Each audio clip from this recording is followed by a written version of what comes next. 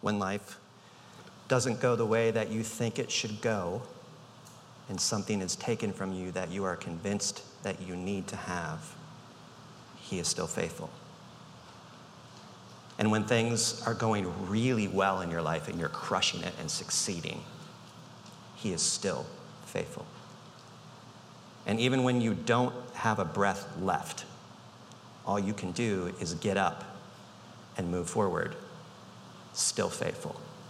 That's been my experience of the God that we call Jesus, the one that we surrender ourselves to. He is faithful. So receive that this morning.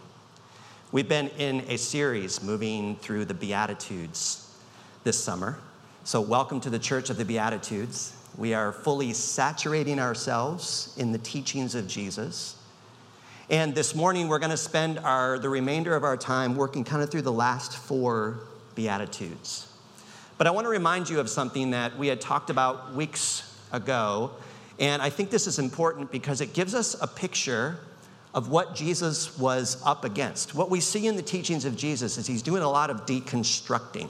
He's tearing things down and then he's reconstructing. He's giving people a new way to look at how to connect with the heart of the Father. And deeply embedded in people's psyche is a particular way of seeing God, of viewing God, experiencing God. And a couple of weeks ago, I had mentioned a prominent Jewish teacher who was around probably 100, 150 years prior to Jesus moving and roaming on the earth and teaching. And this Jewish teacher goes by the name of Jesus ben Sirah. And Jesus ben Sirah was a well-respected Jewish teacher. And he had 8 blessings that he gave to the people. And these 8 blessings were announcements stating if you want to know where you stand with God, if you want to know whether you have favor or you're with God and God is with you, here's 8 ways that you can determine that to be the case. And I want to read them to you again. Here's what he says are the 8 blessings. Blessed is the man who can rejoice in his children. Blessed is the man who lives to see the downfall of his foes. Blessed is the one who does not sin with the tongue. Blessed is the one who does not serve an inferior. Blessed is the one who finds a friend. Blessed is the one who speaks to an attentive listener. Greatest is the one who finds wisdom, and none is superior to the one who fears the Lord. Now, hearing those up on the surface, it would appear that you probably could find several of these in the Bible. If you looked into the Old Testament, into some of the older writings, these things would be there. To not sin with your tongue, we can say that's probably in the scripture somewhere. Rejoicing in your kids, searching for wisdom. All of these things that we would say, well, that sounds like it's coming from the scriptures. But what happens when you take these 8 blessings and you hold them up as the ideal? You hold these up as the measure of how somebody experiences favor with God. What happens when an entire community of people decide that this is how you determine whether God is blessing you or not? For example, you're blessed when somebody thinks you're so important that they take the time to listen to what you have to say. Does that sound like something Jesus would say? This is deeply embedded into the psyche of the people that Jesus is moving throughout the earth talking to. And it seems to me that when Jesus lays out his 8 blessings, they are direct opposites of many of the blessings that we just heard from Jesus ben Sirah. According to Jesus ben Sirah, the way that we experience blessing is if no one is an inferior to you. If you're at the top, if you're winning, if you're succeeding in life, then you are blessed by God, and we should be emulating those kinds of people. But then we look at Jesus, and he's talking to ordinary people. He's talking to unimportant people. He's talking to the kinds of people that are like, nobody is going to these people for wise counsel. Nobody is stopping to take the time to listen to this group of people.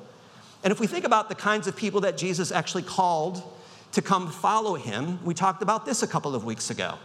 There's fishermen, sick people, people who are disinherited, don't have land, don't have property. These are the kinds of people that seem to deeply resonate with Jesus, and they're drawn to Jesus. But 100 years prior to Jesus, this message is circulating among the people. And then here comes Jesus, deconstructing, reconstructing, taking things apart. And when you heard the announcements of Jesus, and he begins with, blessed are the poor in spirit, the immediate reaction might be to that, that can't be true. There's no way that God is for those who are poor in spirit, or the meek, or those who mourn, or those who are perceived as weak. That can't be the kind of person that God is with and extends his favor to. Because we believe that when God places on you a favor or blessing, then people want to listen to you. People want to follow you. No one is to be inferior to you. I mean, you think about, blessed is the one who does not have to serve an inferior. It doesn't take much to know that Roman culture is a cutthroat kind of culture. Lots of shame, lots of blame, lots of honor, and where you're located in the social system and in the social status. You're blessed if you never have to serve someone who is below you. And this is coming from a respected teacher. So this is the way that we know God is with somebody. Blessed is the one who wins in life, the one who always gets the promotion, who is excelling to the top. This is how you know that God is with you. If you're admired, you have status. If people are taking the time to respect you, you're blessed. That's the world that Jesus lives in. And I want you to see these announcements that Jesus gives us, because these announcements or these surprises seem to deconstruct a lot of what's swirling around. I want to read to you from a man named Stanley Hauerwas, and he says it better than I ever could say it. And I want you to hear what he says about the Beatitudes.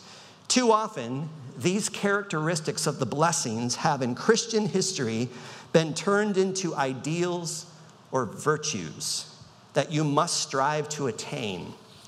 When we do that, we turn them into formulas to help us gain status and favor with God, which is precisely the opposite of what Jesus is trying to say, right? Rather, they are descriptions of the kinds of people to whom Jesus has in fact first brought the kingdom of God. Nowhere does Jesus tell us that we should try to be poor in spirit or mourn all of the time or try to get yourself persecuted. He simply announces the great surprise that these people who are not significant or honored in their society are precisely the ones who have received the honor to be first among those called into God's kingdom. Listen again to the 8 blessings. And this time I just want you to listen, and I'm going to read to you a different translation from a pastor, and I want you to hear them with a little bit of a different spin to bring it into our context. These are the 8 blessings that Jesus announces to the kinds of people that are most going to resonate and dig what he's up to in the world. Listen to what he says. Blessed are those who are poor at being spiritual, for the kingdom of heaven is well suited for ordinary people. Blessed are the depressed who mourn and grieve, for they create space to encounter comfort from one another. Blessed are the gentle and the trusting, who are not grasping and clutching, for God will personally guarantee their share when heaven comes to earth. Blessed are those who ache for the world to be made right. For them, the government of God is a dream come true. Blessed are those who give mercy, for they will get it back when they need it most.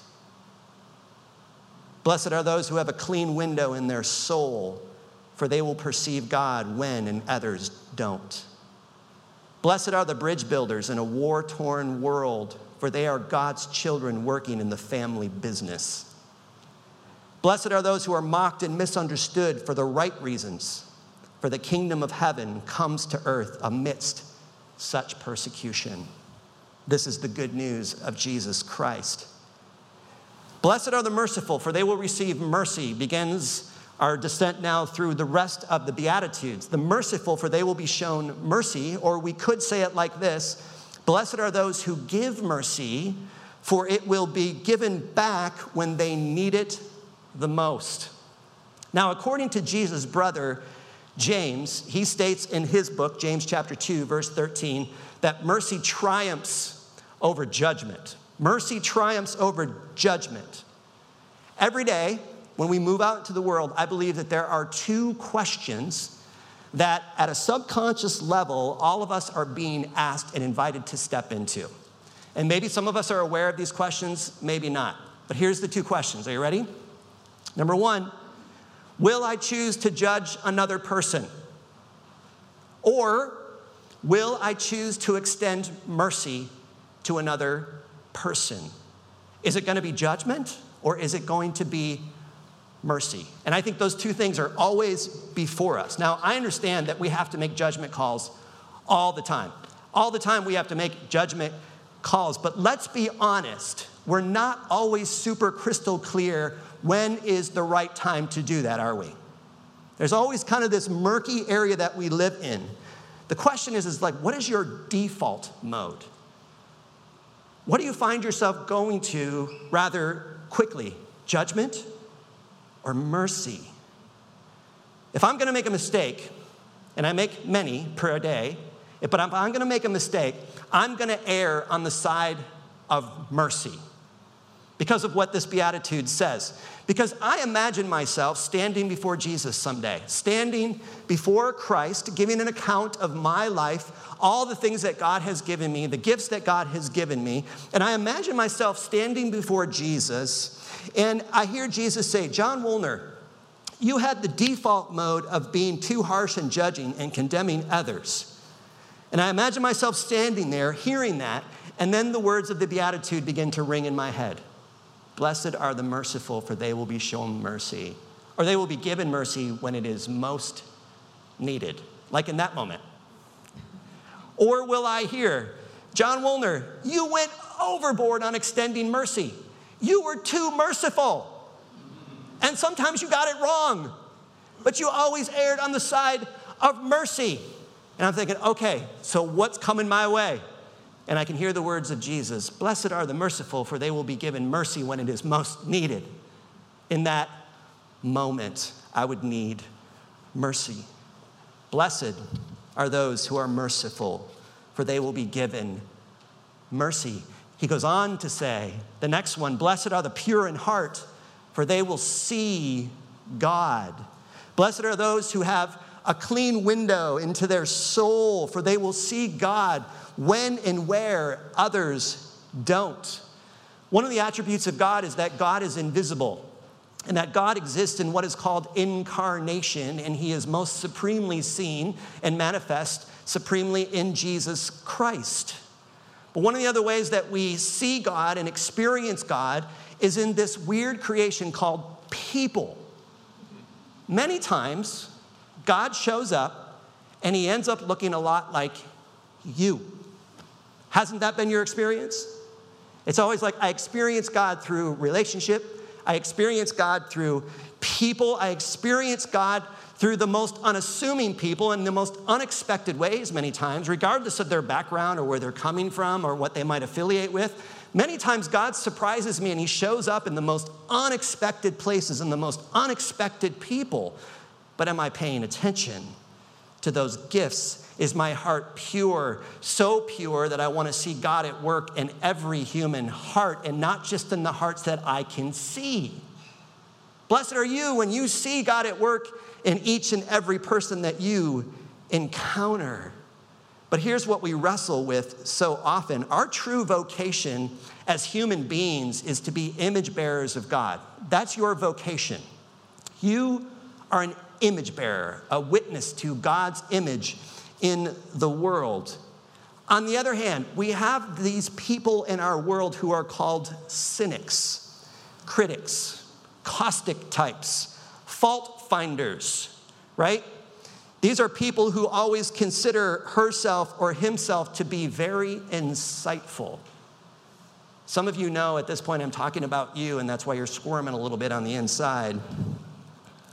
And they're peppered throughout every community that I've ever been a part of. I was reflecting back on how many different church communities I've been a part of in my 52 years of life. I've been a part of 11 different communities. And every one of them had these type of people in it. And you're actually looking at one of them right now.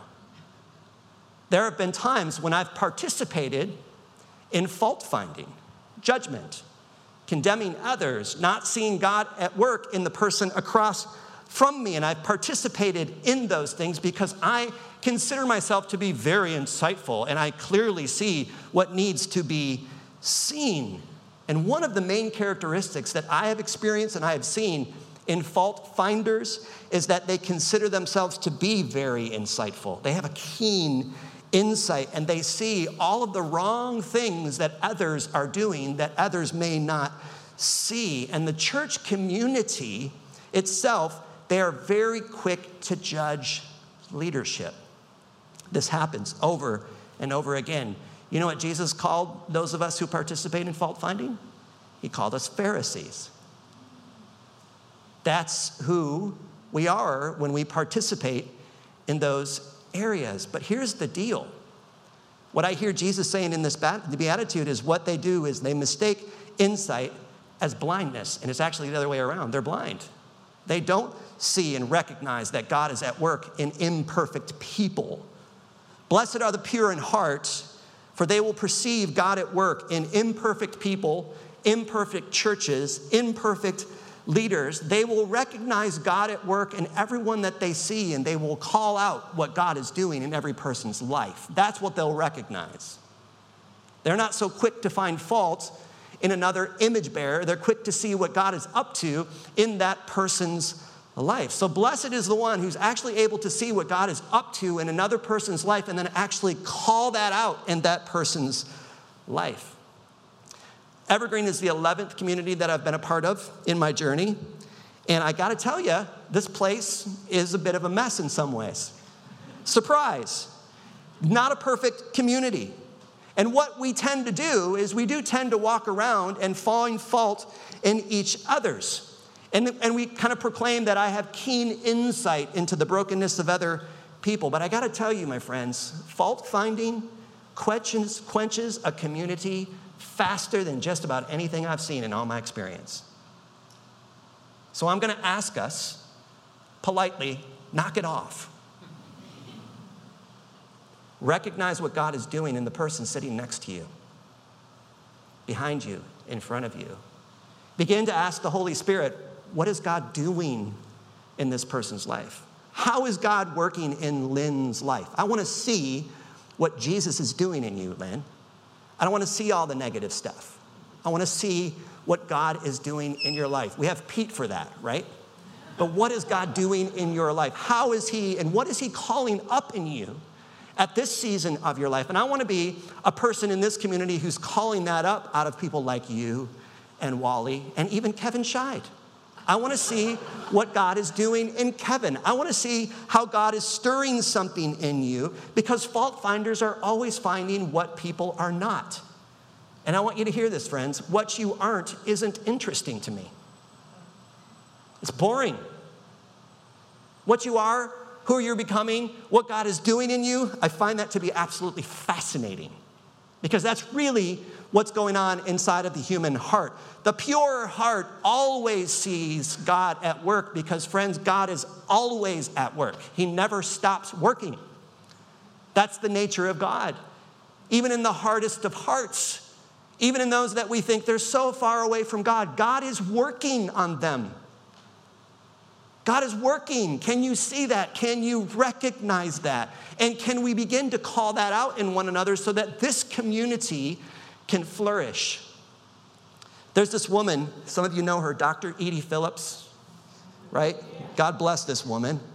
She apparently has a key to this facility. I think everybody has a key to this place, by the way, I'm learning. But she walks in, and I kind of see her from my office, and every time Edie comes in, I'm like, oh boy, Edie's here. And Edie has served this community for a long time, has helped many of you through pain, has seen the best. But she met Holly Postma in the lobby out here, and I watched the two of them, and it struck me what she said to you, Holly. She looked at you and she says, oh, Holly, I am so delighted to see you. And I could feel like Holly's amygdala start to light up, right? Something was going on in your brain, because when someone delights in you and they actually mean it, it does something to you. There's something that comes alive in us when someone says, oh, I'm just delighted to see you. And then I know that Edie was in Holly's life when she needed somebody to help her see God at work, because you've been through some things. And to see God at work and to call that out. And then for her to say, oh, Holly, I'm delighted to see you. What a gift. And I believed her. I believed what she said. It seemed like it was true. And I asked her about it. I said, I love that you said that to Holly, that you delight in her. And what would that do if all of us saw each other with delight? I'd be like, I can't wait to get back to that place. I like being there. People delight in me.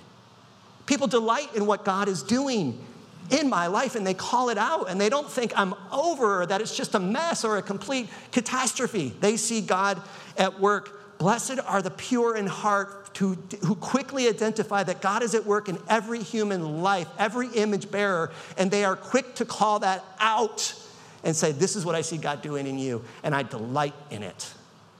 Pure joy, pure and good joy.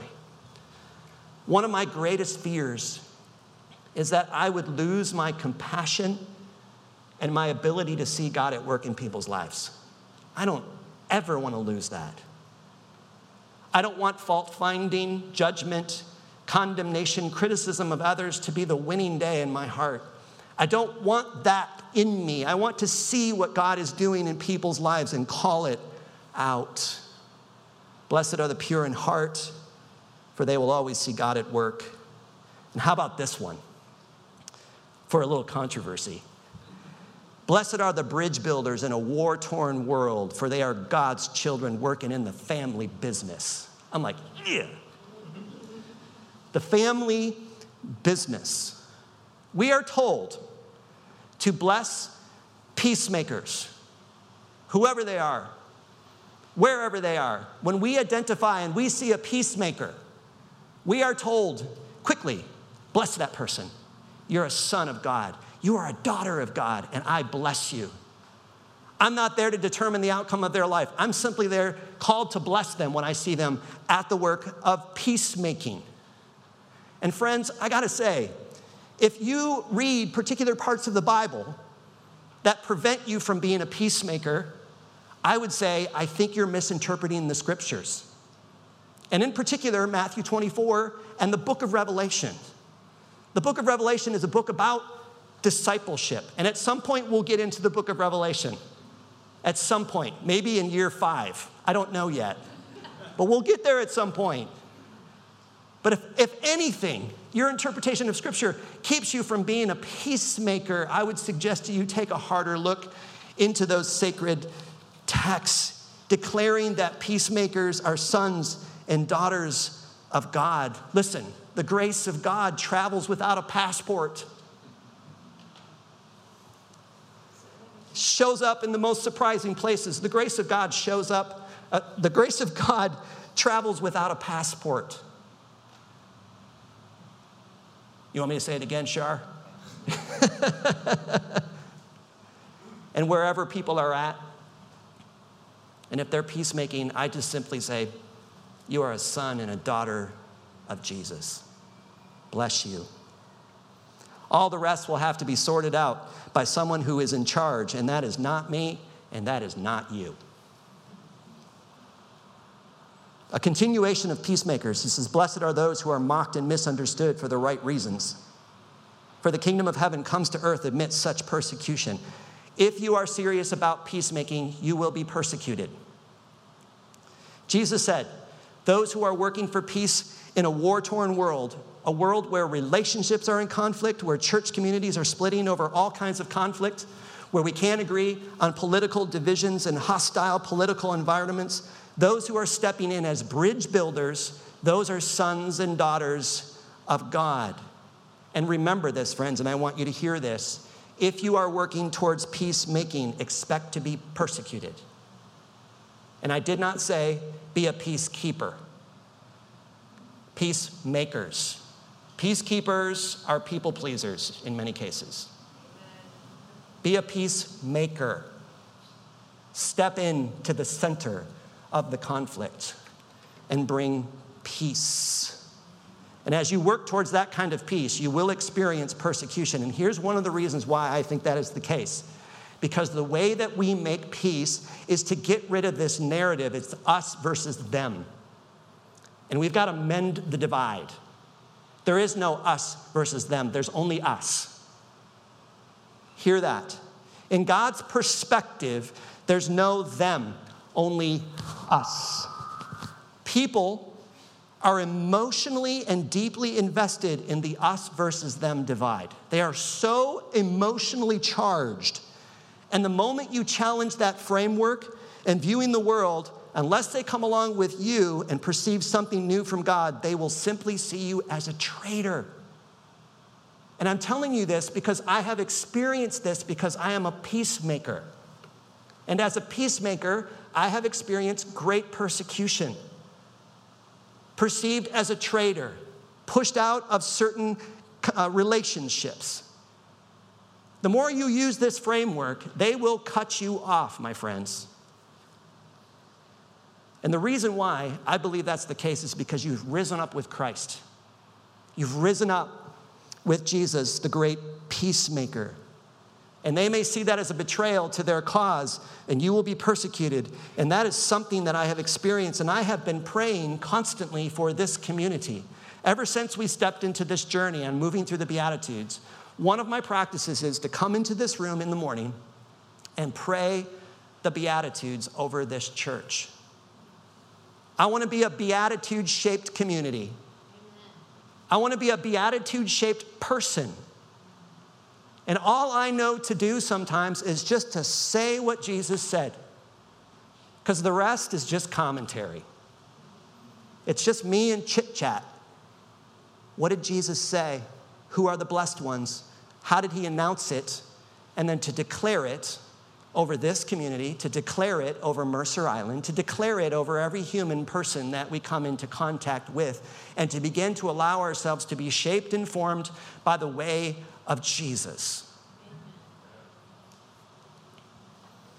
I'm going to ask you to listen for a moment. And what I'd like to do before we come to the table to partake of communion is I'm going to read each beatitude one more time. And after I read the 8 announcements, I want you to sit for a moment in silence and just allow that beatitude to pour over you. So here we go. Listen. Blessed are the poor in spirit, for theirs is the kingdom of heaven.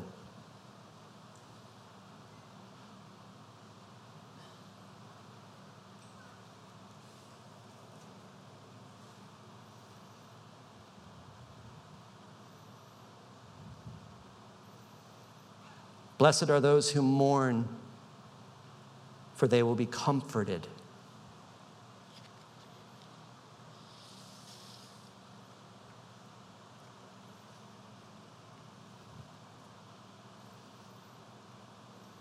Blessed are the meek, for they will inherit the earth.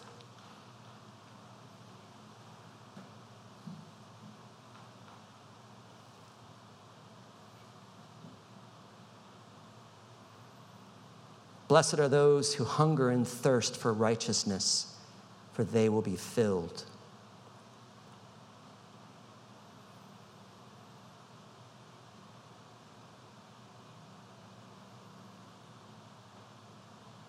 Blessed are the merciful, for they will be shown mercy.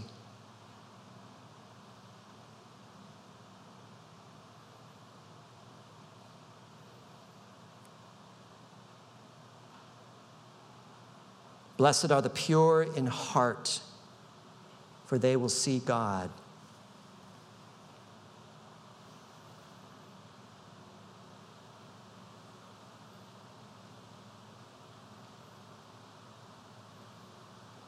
Blessed are the peacemakers, for they will be called children of God.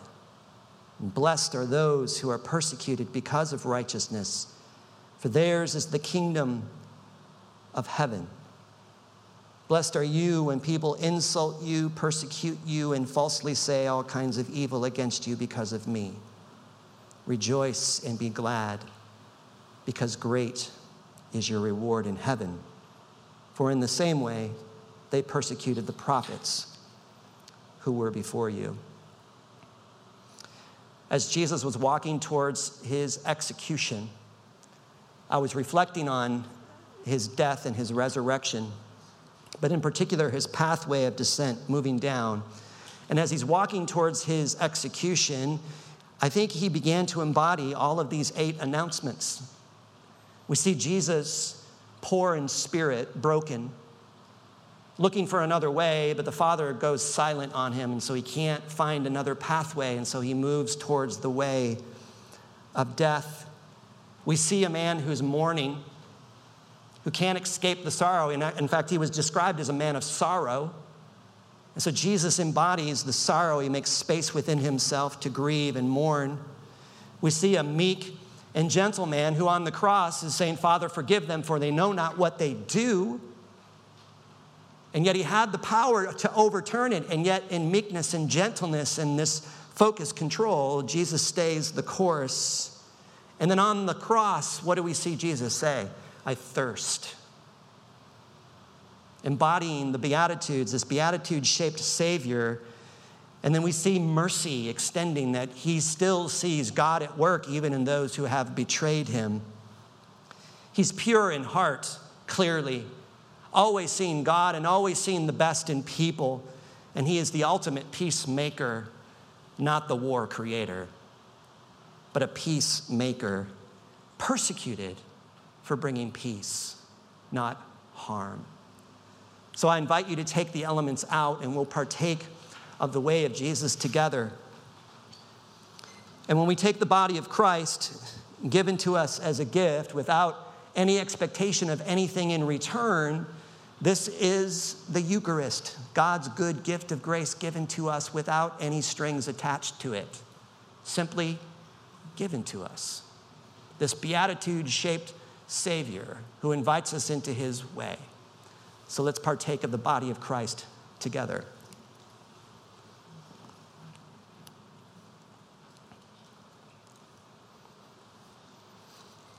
The cup who Jesus experienced thirst on the cross, hunger, wanting to see the world made right, made the ultimate sacrifice by extending himself fully and completely, saying, I offer up my blood as a sacrifice to you to cleanse you and invite you into my way in the world, that God is always at work in you. And so we partake of the gift of God's generosity given to us.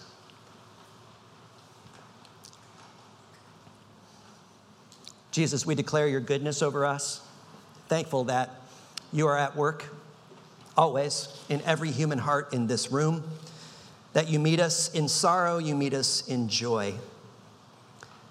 Help us to be a Beatitude-shaped people, a Beatitude-shaped church here on Mercer Island, that people would be drawn to your goodness because of what they see in this place, people delighting in one another and delighting in you. Thank you, Jesus.